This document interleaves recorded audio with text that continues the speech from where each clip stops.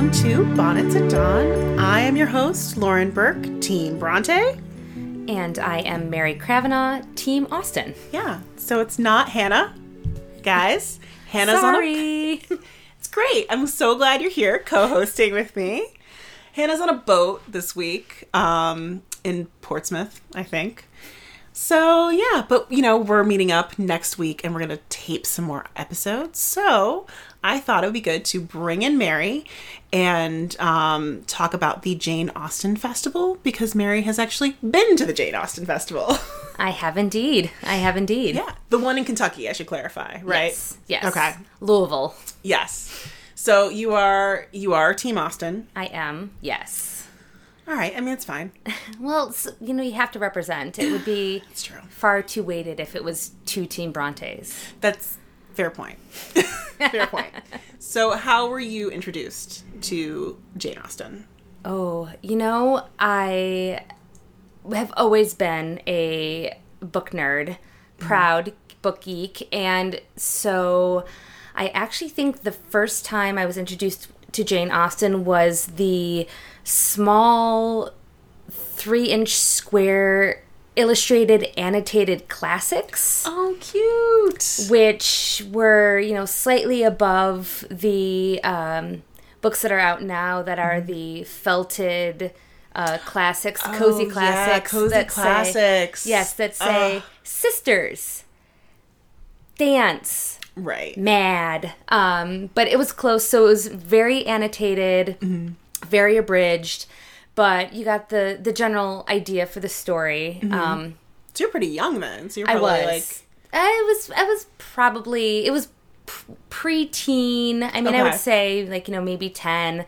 I was actually talking to a friend the other night about, he also read them, and we were remembering David Copperfield and Robin Hood, and you can still actually find them at many secondhand stores, and my aunt and uncle had them, had a whole grouping of them because they would go to a lot of garage sales. Okay. So I think, there was a generation of illustrated classics that I read, and I think because my mom was big on pushing classics on me. And I remember The Count of Monte Cristo and Tom Sawyer, I think. Okay. Yep. I remember those covers in particular. Yep. But I wish I would have gotten a Jane Austen one, actually. Yeah. So I remembered reading them, and then it was, back in the day, it was gym class in my junior year of high school.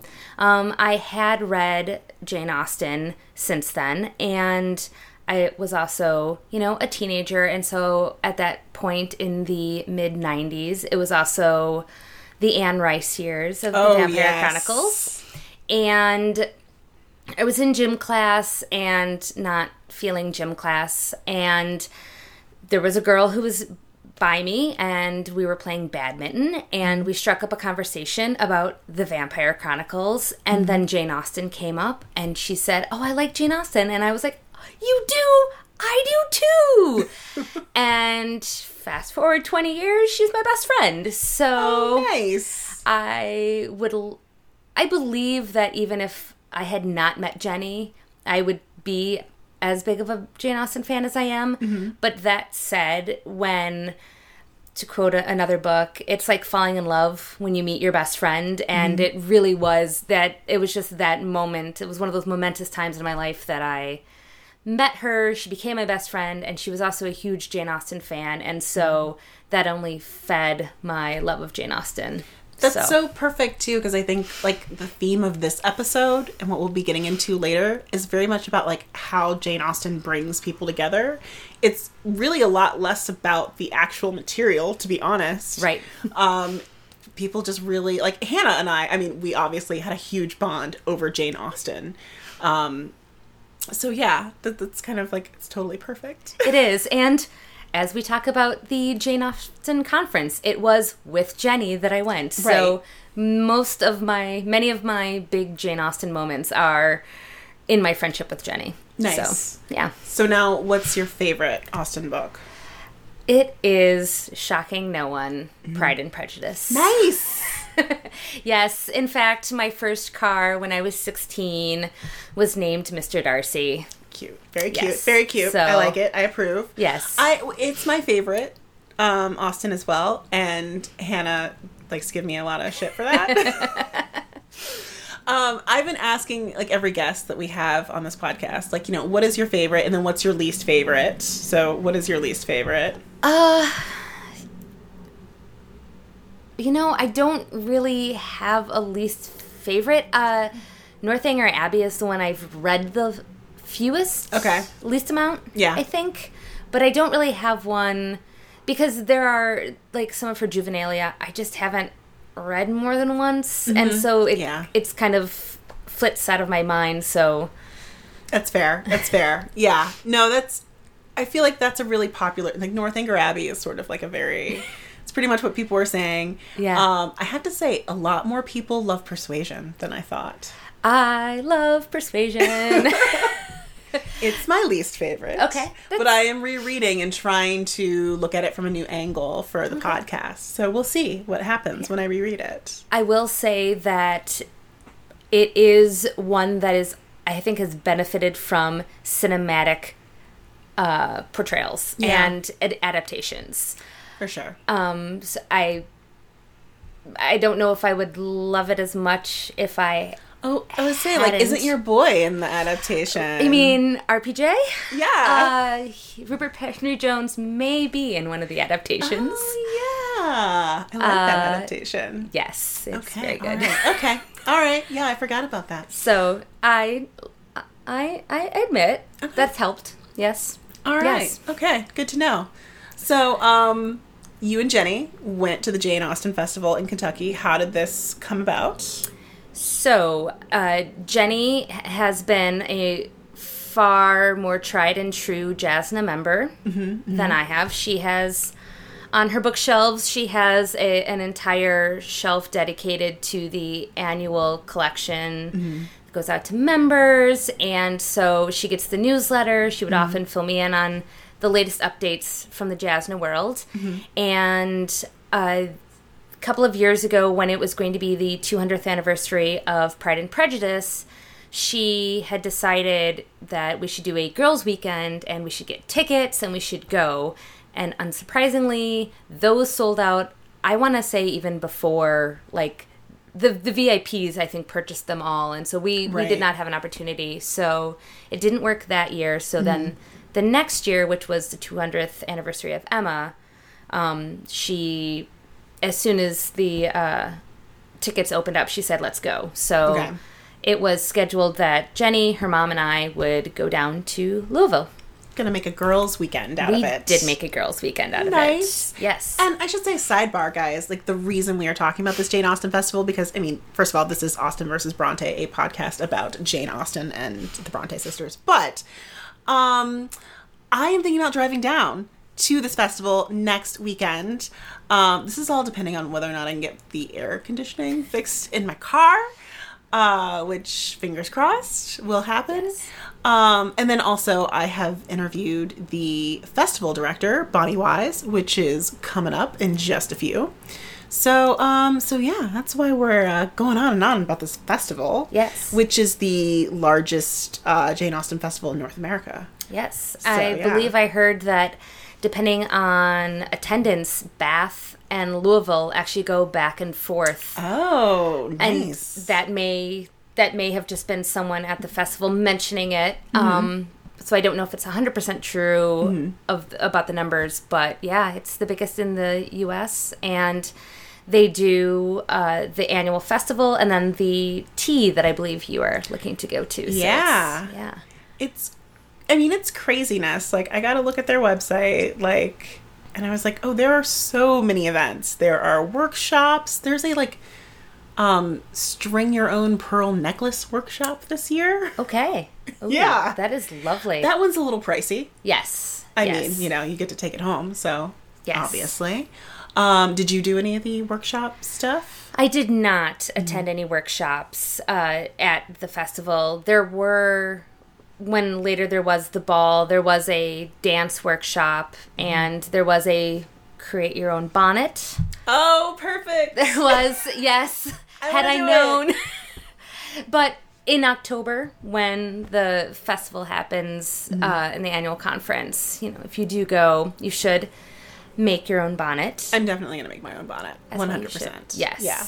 I'll probably walk around in, like, my LuLaRoe clothing, but then with a bonnet that I have made. And the thing is, you would not stand out at all. Okay, perfect. I could do a hybrid. There was a hybrid. There were hybrids. There were people and it was Louisville in October, which can be warm or chillier. So there were people in shorts and short sleeve shirts and flip-flops. And then there were people in full garb. Nice. Like down to the petticoats and probably even the like period appropriate undergarments. Nice. So what were you wearing? I was wearing jeans and a t-shirt for when we arrived because I did not have any Austin appropriate.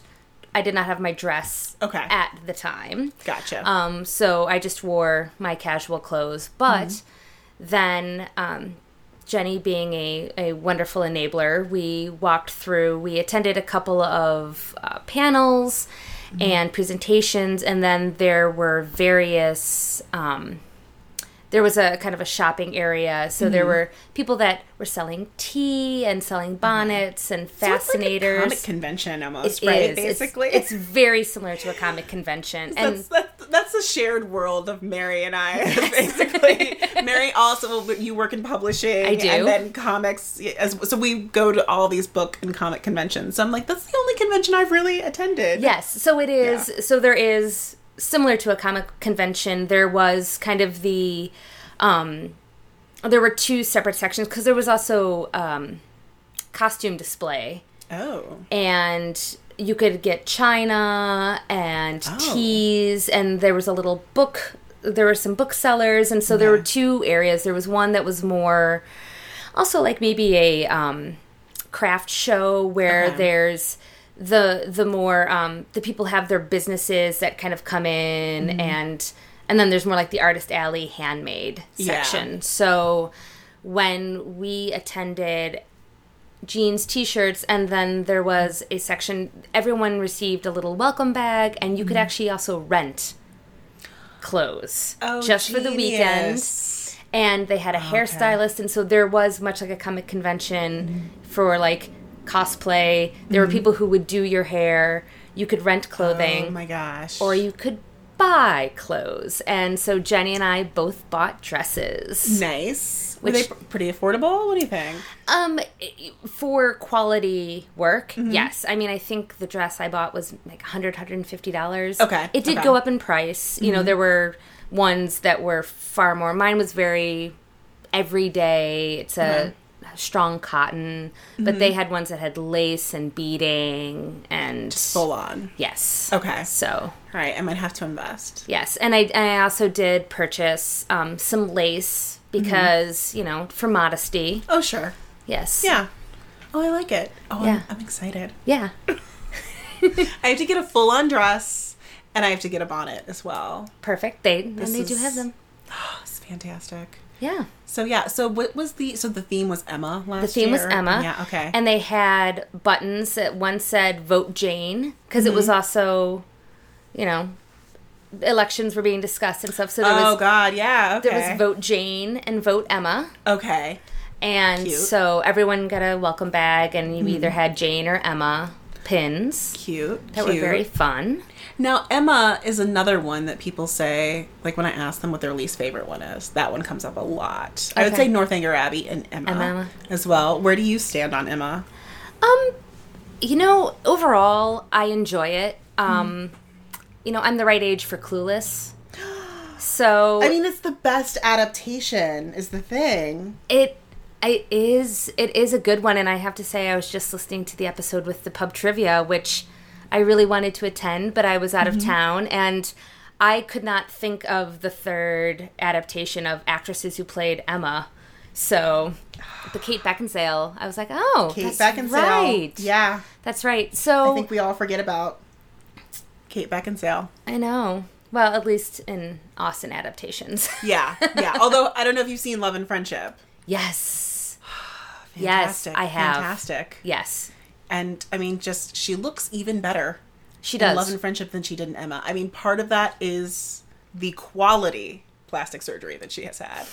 Top notch. But also just aging well, just a beautiful gal. I mean, she has to stay, like, Celine. There's, like, you have to stay perfect so she can get into that leather and fight the lichen. Yeah. I mean, it is a rule. Oh, my God. But, Emma, I have enjoyed reading it and listening to it and enjoyed the adaptations. I think it's interesting, I think that there are certain people, like, if you hated being that teenage girl or you hated those teenage girls, I think that there is that level, and I didn't totally relate to Emma, but I didn't have too many Emmas in my life. Okay. So gotcha. I think that there... So you're in, like, a safe zone. Yeah. That makes sense to me. So I can see why, because Emma really can get on people's nerves, and I can understand why. Yeah. So it makes sense. And it's hard, too, I guess, when you're comparing and contrasting with other Austen heroines. Like, Lizzie is so relatable. I mean, they tell me that Anne Elliot is so relatable. I cannot tell you how many women have been like, I am Anne Elliot. And I'm like, oh my God, really? But, I mean, I do understand, like, her struggle. And I do understand, she is, how shy she is. And I guess. But anyway. Right. Yeah, it's a hard one. But I find Emma to be really, really funny. There's some really just great one-liners in that book that just, I don't know. She's like Austen is like Neil Simon to me in a way. Okay. You know, just can really like just, she gets people and just like can just get right to the heart of them. I don't know. Yes. Great singers in that book. But yeah. There are. And Emma falls into the snarkier area too. And yeah, I think Cool has probably helped, grease the wheels of not disliking her. Yeah, for sure. As well as enjoying the book overall. So. For sure. Emma, not bad, guys. Check it out. Reread it. Yeah, go for it. See what's in there. And just, if you really need, Johnny Lee Miller and oh my gosh, I'm Romola Garai and the Knightley in the Jeremy Northam. Yes, yeah, Jeremy Northam. Yeah. Yeah, that doesn't suck. Yeah, it doesn't suck. Knightley doesn't suck. No. That's true. Gwyneth, mixed feelings on. Yeah. Somewhat bringing in a minor Doctor Who thing, it's kind of Amy Pond without Rory I think Knightley and Emma are in an area like Amy Pond and Rory. That's really interesting. That he helps make her better. Yes. And helps with some of the edges. So I like that. I agree with that. I'm so glad you said it. Hannah would never say it. Not a Doctor Who fan. But I'm always trying to get it in here. Yes. So I got a Who in there. Yes. Even though she's Team Austen, she should come back here more often. Yay! I will. No, you like the Brontes, though. I'll just ask you that quickly. Yeah, I do. What is your favorite? I've read Jane Eyre more than a few times, so it's the common answer. But it's a great book. It is. It's a great, wonderful book. So I'm trying to make Anne Bronte happen. I know. This is my thing. And I'm trying. And you know what? I will gladly take recommendations to expand my Bronte. Excellent. Give Tennant. Give it a read. Okay. Great. It's a great book. Okay. But you will be back. I will. So we are going to be taping a Naughty Bonnets episode of this podcast. So Mary is reading a naughty version of Pride and Prejudice for this podcast. Indeed. Yes. And she's going to come back and tell us her thoughts, along with Megan Bird, who's in our pub trivia episode, and our friend Summer. And we're going to do like a little round table and talk about Austen erotica, Austen and Bronte erotica. And so if any of you guys are writing or reading Austen or Bronte erotica, hit us up at Bonnets at Dawn. I want to hear your thoughts. I want you to be involved. Use the hashtag Naughty Bonnets. But more on that later. So I'm going to just switch this over to our interview. Like I said, I was interviewing Bonnie Wise in the podcast this week. So here is Bonnie's bio. Usually Hannah reads these in her lovely English accent, but just, pretend. So Bonnie sent me this bio and it's so cute. And she said, I'm married to my college sweetheart, go IU, a true Mr. Darcy, 2 grown-up children, work at Locust Grove, 1790 Georgian farm in Louisville, where the Jane Austen Festival is located. Bonnie is being also really modest in this bio, by the way, because she is the founder of the Greater Louisville Jane Austen Society and also of this Jane Austen Festival. So yeah, she's a fascinating woman. What I love about this project is that I'm meeting so many women who are just going out there and doing it for themselves and just starting something based on, this thing that they love. So yeah, it's a great interview. Had a great time talking to Bonnie. I hope you guys enjoy.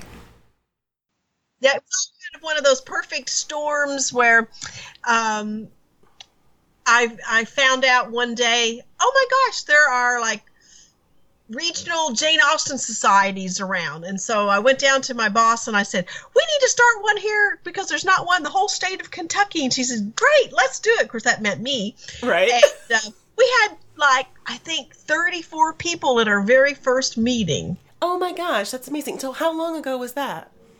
10 years ago. Okay. And how'd you get the word out? How'd you find these Janeites? Did you go on the internet or how'd you guys, Well, it was, like I said, it was a perfect storm because the movie Becoming Jane was coming out. Mm-hmm. And I do the marketing for Locust Grove. So I knew that this was a perfect time to put the word out. So the newspaper did an article, and then I contacted the theater where the movie was premiering. And so we sat up a information table one night and passed out flyers and told them we were starting a Jane Austen Society. And so we had 34 people at our very first meeting. That's amazing. It was. I love it. So what kind of events did you guys do at first? How did you kind of get the ball rolling with them? Besides, you had the film screenings. And then what else did you guys do? We just started off right away with having meetings. We meet every month, which is a little unusual. Most of the JASNA regions only meet every other month or quarterly. But we felt we're not going to really get to know each other very well if we do that. And so we decided to go for it and meet monthly. And we have great programs. And so we've just been really lucky that way. And some of them are from our own members. And we bring people in, from surrounding regions and whatever. And so we've had some great programs. And then the very next year, I started the festival. After I went to the first JASNA AGM in Vancouver, I came back and said, we can do something here too. That's amazing. I love it. So you just jumped right in. You're like, I'm just doing it. I'm creating my own chapter and I'm doing a festival. That's kind of what happened. That's fantastic. So I'm guessing you had to pull together a team. Yes. And you all had to have a special skill. It's kind of funny because everybody has a special skill. Mm-hmm. And so, yeah, it kind of worked out really well. I have, true confession, I've had plenty of experience organizing events and actually even festivals. So I came back and said, most of these other regions are having book fairs. I said, let's have a real fair. And they're like, okay. And we had 660 people at our very first festival. Oh, my gosh. So what did that festival look like? Nothing like what we have now. It's really morphed. But, so is the organization. So we had a few vendors. We served afternoon tea. Mm-hmm. And for our very first festival, I invited Joan Ray, who was a at least two-time national president of JASNA. Mm-hmm. And she also wrote the Jane Austen for Dummies book. Oh, nice. Okay. She's now retired 18th century literature professor, but she was just marvelous. And she said, people asked me, why did you do that? And she said, they paid me $10,000. It's like, okay. Yeah. Yeah, so That's so amazing. because of who she was, a lot of people came to hear her speak. Okay. And so later she told me, I was on the phone saying, these people are really organized. They can host an AGM, which is the annual general meeting. And so in 2015, we did. We had the Jane Austen annual meeting in Louisville. Man, that's amazing. So now, like, in what ways has the festival grown? So how is it different? What do you guys got going on this year? What can I expect? Wow. Well, it's a lot bigger. We have a lot more vendors.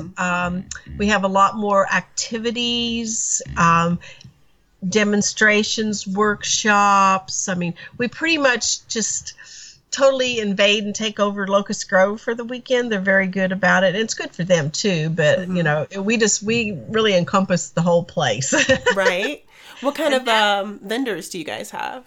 Oh gosh, we have fabulous vendors who sell, books and patterns and fabric, ready-made day dresses and ball gowns and caps and the whole thing. I mean, we have I'm just guessing off the top of my head, 20 vendors. Oh, maybe. Nice.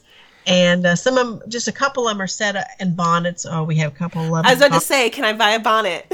Oh, yes. And so there's a couple set up inside, but most of them are set up outside under period tents. So we kind of call it Meriton.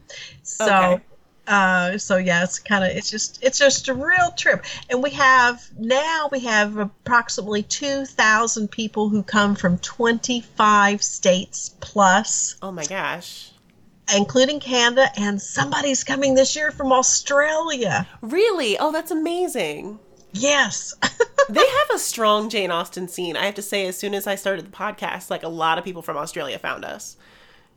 Really? They love Jane. Yeah. The lady that organizes the Jane Austen Festival in Australia, Alwyn Gardner, she's been a guest of mine at our house. The year 2015, the year we hosted the AGM, we decided we could not also have the festival that year, that we wouldn't stay sane and our husbands would probably divorce us. Sure, makes sense. So Locust Grove had sort of a placeholder event, a nice little event. We kind of helped sponsor it. And so Alwyn's husband, John, is I guess you would call him a master English country dance teacher, plus all time periods. And so they were on this North American tour, and so we invited them to come to Louisville, and I hosted them at my house, which was really fun. So now at the festival, I'm guessing there's going to be some afternoon teas. Oh, yes. Yep. We have 5 seatings each day, and we're going to serve approximately 600 people. Oh, my gosh. This is amazing. And there's some dancing as well. Oh, yes. The grand ball sold out in 1 hour flat. Crazy. Now, what's the capacity on that? 200. Oh, my gosh. And we have 90 people on the wait list to get in. Oh, my gosh. I know. It's insane. So I don't know. We've tried to find a larger venue, but it's problematic. So I just don't know. Some people will get in because, believe it or not, people do change their mind about coming. Something comes up, and then some people don't actually. They buy a ticket and they just don't show up. Okay. So some people will get in, but it's sad that there's that many on the wait list. It's amazing though. I can't wait to see it. I'm sort of making just a last minute trip down there. Okay. So I probably won't get to do too many of the extras, but I do love that the festival is so affordable too. So I don't know if you want to tell people the pricing on that. Yeah, it's very affordable. $12 a day. Friday night, our Twilight shopping event. So if you're into shopping, you better come Friday and get the first pick on all the goods. Yes, indeed. It's only $6. And that includes all these wonderful, entertainment and demonstration and all these different people, the Acasta Royal Navy encampment. Yes, there are men dressed in costume too. And we've got a Punch and Judy show, and then there's shadow puppet stories in the basement, and there's a traveling musician, and just all kinds of cool stuff. Friday night we have Lord Nelson and Napoleon there. Oh my God. And they are from Colonial Williamsburg, and they're going to present Gods of War. That's amazing. So my co-host Hannah, she is obsessed with Nelson. Like is gonna get a tattoo of Nelson. I got a tattoo for the first time. Oh, really? Yes. My daughter extracted a promise out of me 10 years ago when my grandmother died. Mm-hmm. And so this past June, she said, it's time to live up to your promise, Mom. So it's a very sweet little bluebird on my ankle. Oh, very nice. Very nice. For a minute there, I was going to say, like, oh my God, is it Nelson? No, but... But you can think about it. You think about it. Well, actually, I'm thinking about another one. It is kind of addictive. My daughter has lots of tattoos. I'm not going to go there, but I was thinking about getting one more. They say once you get one, it's an addiction. So, and the thing is, the lady who did my tattoo, she says, women my age are her demographic. And I said, really? I'm 60. I was 60 when I got it and 61 now. And she said, yeah, once women retire, a lot of women are getting tattoos. Interesting. I know. Who'd have thought? So would you think about getting like a Jane Austen inspired tattoo? Actually, I'm thinking of a Poldark one. Oh, you are strong in the Poldark fandom. I am, but I love Jane Austen, and you can have more than one. It's true. You can. So now I'll dial this back a bit because I'm curious to know just like what got you, into Jane Austen. Well, it's kind of funny. I hadn't read the books. I found Jane Austen through Emma Thompson's Sense and Sensibility. Okay, yeah. I hear that a lot, actually.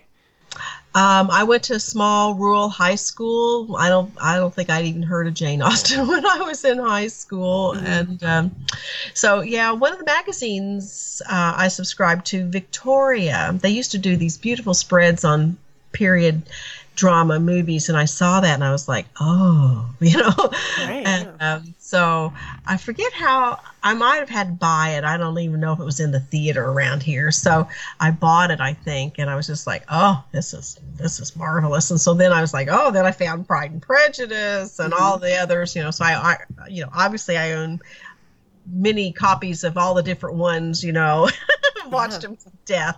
So then about my daughter was in high school, and her high school theater troupe was going to go to the Fringe Festival in Edinburgh. Mm-hmm. And so we were going to go for part of the time, and I said, oh my God, I've got to go to Bath. And so we went to Bath, and I found out then that they had a Jane Austen festival. I was like, oh, I want to come back. I started my own before I went back to theirs. Oh, nice. Yes. So, yeah, it's just kind of one of those things that just one thing leads to another, and it just totally sucks you in. Yeah. So, which Austen is your favorite? That's like picking your favorite child. Mm-hmm. So, I like to say, I think her most underappreciated work is Persuasion. I mean, people love Persuasion. And I also tell them, because sometimes people are like, oh, it's kind of hard to read. And I said, you know what? Persuasion reads very much like a modern novel. I said, try that one first. And then I said, the 1995 version of the movie is the best one. Ooh, okay. All right. Okay. With Amanda Root and Karen Hines. People love it. So my co-host, that is her favorite Austen. She is constantly going on about Anne Elliot. Mm-hmm. Poor Anne. Yes, Poor Anne. Next year that's going to be the theme of our festival because it's the 200 and it's the last book anniversary next year. So I have I'm working on 3 different proposals, and we may have to take them all for Jane Austen and the Navy and all kinds of cool stuff. So next year is going to be a really cool theme. Okay, so next year I have to plan to get Hannah there as well because she will love that. What's the theme for this year? Jane Austen's legacy. Okay. And our featured speaker is Dr. Cheryl Kinney, who is from the Dallas-Fort Worth region. She's very well known in the Jane world. She travels the world talking about Jane. And she's an OBGYN. Mm-hmm. And she normally talks about medical, female, issues and stuff. And I said, Cheryl, I want to give you this topic and see if you can run with it. And she said, okay. And I said, the eulogy Jane Austen should have had. Okay, very nice. And so she's doing it. So it's interesting. Our Jasna chapter, and sadly, I'm going to miss this event because I'm going to be in England, but they're doing eulogies for Jane, actually, on July 29th. So everyone is writing their own eulogy and presenting it. So I'm very curious. Actually, you write an elegy. Oh, God. The eulogy is the oral spoken, and the elegy is the written. The reason I know this is because we're doing a mourning procession, M-O-U-R-N. Mm-hmm. And one of the ladies who's a historic reenactor that comes to our event, you will meet her. Her real name is Carol, but she's kind of like Lady Catherine de Bourgh. She is Lady Caroline Linnington, and she condescends to speak to you. She's a hoot. And so it was kind of a joint effort. She knew we wanted to do this, and so her husband is the minister. We have a real 18th century church service on Sunday morning. Mm-hmm. And so we are going to have this morning procession complete with a handmade wooden casket with a pall. And we had a special meeting, or she gave us, told us her research. It's fascinating, all this stuff. Mm-hmm. The term pallbearer today, the way I understand it, is different from what they called a pallbearer. Okay. The pallbearer didn't carry the casket. They carried the tassels the pall is the cloth that covers the casket. Mm-hmm. And so the pallbearers carried the tassels. And so because Jane Austen presumably was a virgin, her pall is white. There will be 6 ladies dressed in white with white netting on, kind of a netting covering their heads, that will be carrying the tassels of her pall. And the elegies that we are encouraging people to write, which if you go to our website, there's a section on how to write an elegy, and she wrote it, and those will be pinned to the pall, and it'll be part of the morning procession. Oh my gosh. And we are taking them, our delegation are taking them to Jane Austen's House Museum in Chawton in September, and they're going to display them. Oh, really? Oh, nice. It's all very interesting. And she told us that you didn't just go to a funeral, you were invited. Mm-hmm. So everybody who is part of the morning procession will have their invitation. Now, let me be clear here. We're not reenacting Jane's funeral. We're just doing this morning procession. So my husband, who will be all dressed in black, will be at the head of the procession with I think he called it the dirge bell, because he's in the handbell choir at our church. There's this large bell. I think he called it the dirge bell. Mm-hmm. And so he will be doing the bell. And there will be 4 men who are holding the bier that carries the casket. And then the entire procession behind that will have not only their invitation, but their sprig of rosemary, because you see, in the day, you had been falling behind a dead person who'd been dead for several days, so you carried sprigs of rosemary. Makes sense. Yes. So it's just going to be amazing. My gosh. So, I feel bad. Like, okay, so I'm not coming in costume, but now I feel bad. Now I need a dress. Well, buy one. And I have to buy one Friday. And there's not, and you don't have to wear black. This is the other interesting thing. Yeah, that's what I was about to ask. There are different levels of mourning. Also, if you weren't that closely related to the person, you might not have all black or be required to wear all black. So black, gray, purple, all are the different stages of mourning. We're also going to be selling, we got black silk crepe. We're going to be selling sashes. So, people couldn't afford to make a new dress, or maybe didn't have time or the inclination to dye a dress black or whatever. And so you could wear a black sash. So we're going to have sashes that we're going to sell very cheaply to put on your dress to be part of the morning procession. Oh, nice. Very nice. Now, did I tell you the BBC said they're coming? No. What's going on there? Well, I guess they were Googling because this is the 200th anniversary of her death. Right. They were looking for who's doing what, and they came across our festival, and they contacted us. I've talked to the guy twice, and he says they're coming. It's the BBC Travel Channel. That's amazing. So I'm just like, oh, I hope they come because we've been telling everybody they're coming. Don't make a liar out of me. Is this your full-time job? Heavens no, I'm a volunteer. I don't even get paid. My goodness.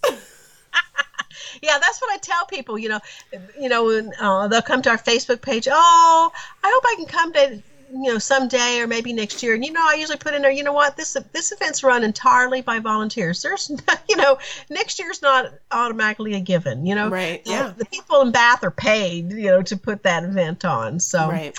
I hope we can take it for a long time, but it just depends on the people and how long they're willing to put the effort in. So yeah, well, it sounds like you have a really strong chapter. Are you guys still meeting monthly? Yep, we do. Nice. And when you're not, I'm sure planning the festival takes up a good portion of your meeting times. We have our own separate meeting. Okay. We start in January and meet monthly. Okay, so you start in January. That's not too bad. Nope, but after the festival's over, we have like a festival wrap-up meeting, and everybody's to issue a report. What went well? What could we do better? Anything go badly? Mm-hmm. And then I try to have the next year's theme ready in place for the AGM in October, so we can take flyers and say, here's what we're doing next year, and then we take the rest of pretty much the winter off and start again in January. Now, would you be willing to tell me any of the maybe events that didn't work so well with the festival in the past, things that have fallen away? Really nothing badly. Last year we tried to have 2 workshops run concurrently in the same tent, and that didn't go well. Okay. So we're not doing that again. What kind of workshops do you guys have?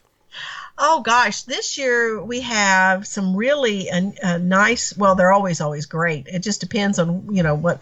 We have a netting workshop, which is sold out with people waitlisted to get in. So we asked him if he'd do a third one, and he said yes. Mm-hmm. We have 2 different quill writing workshops. Those have sold out with wait list.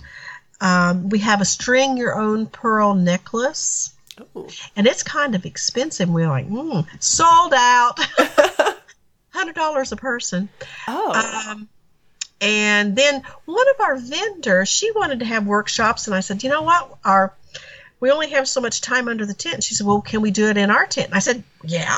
Mm-hmm. So she makes authentic cosmetics and creams and potions and things. And so she's, and they also share a tent with people. You can get your hair done there.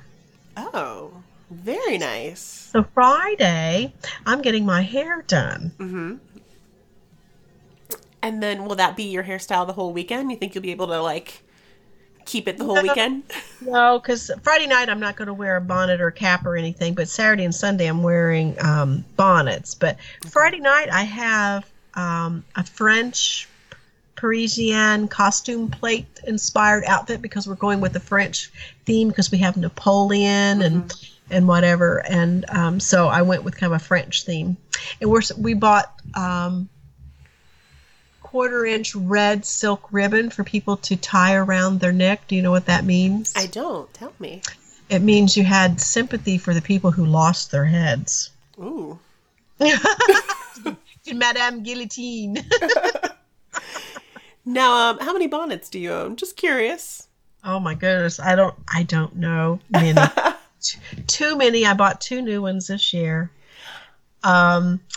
I have at least a dozen, probably more. I have over 3 dozen outfits.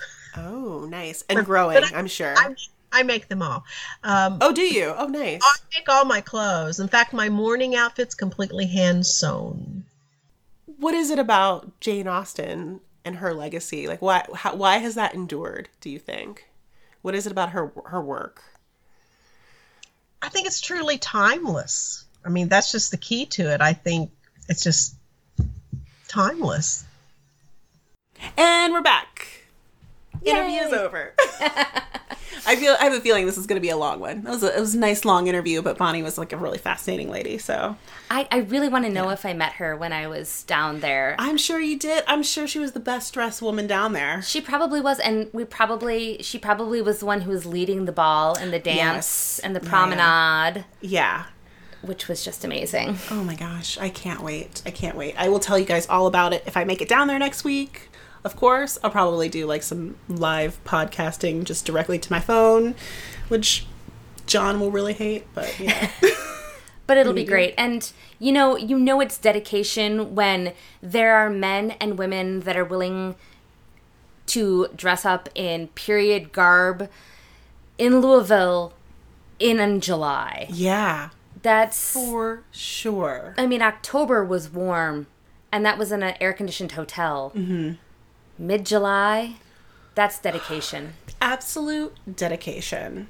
Yeah, families doing it together, coming together over their love of Jane Austen. The number of fans will just be... There was probably going to be some non-period fans, because I have a feeling there's going to be some of those USB into your phone, but you kind of have to. Yeah. I'm excited. So it'll be great. Hopefully, make it down there. It'll be a great time. I know for sure Hannah and I are planning on going next year because it's going to be persuasion themed. So yes, Mary, please join us. All right. We're going to do a girls trip. Yes. Just, pack up the Subaru. Go down to Louisville. Wear my sailor hat. Get a little bit of Admiralty garb going on. Oh my God. It's going to be Wentworth City. Oof. Yes. They should do speed dating there. Yes. That would be amazing. That's one thing I don't think that they have going on down there. I did not see that. No. Okay. Yeah, I'm just gonna suggest it to Bonnie. Just gonna throw it out there. I think it's great. FYI. I'll wear my T-shirt that says "I dig boys on boats." Yes. Yep. People would love it. Mm-hmm. I mean, I would love it. Yeah. So if any of you guys are going to the festival, hit me up at Bonnets at Dawn. I would love to meet up with you, even if it's just like 3 minutes. Just give you a hug. Thank you for listening to the podcast. All that good stuff. I'll give you a pin. But yeah. So I'd like to say thank you, Mary, for joining us. You're welcome. Thank you. Oh my gosh. It was fun. I can't wait to have you back for Naughty Bonnets. Excellent. Oh, I am so looking forward to that. And now, if people want to find you on the internet and talk to you about publishing or knitting. Knitting. She's a big knitter, you guys. She's a great knitter. So yes. Especially, Austin Knits, which I need to delve into. But yep, on Instagram and on Twitter, I am Purdy Mary Kay. That's Purdy Mary Kay. Mm-hmm. Because Elliott Smith has a song named Pretty Mary Kay. And that's often taken, so I changed it to Purdy. So, yep. Aww, so you can find me. Cute. Yeah.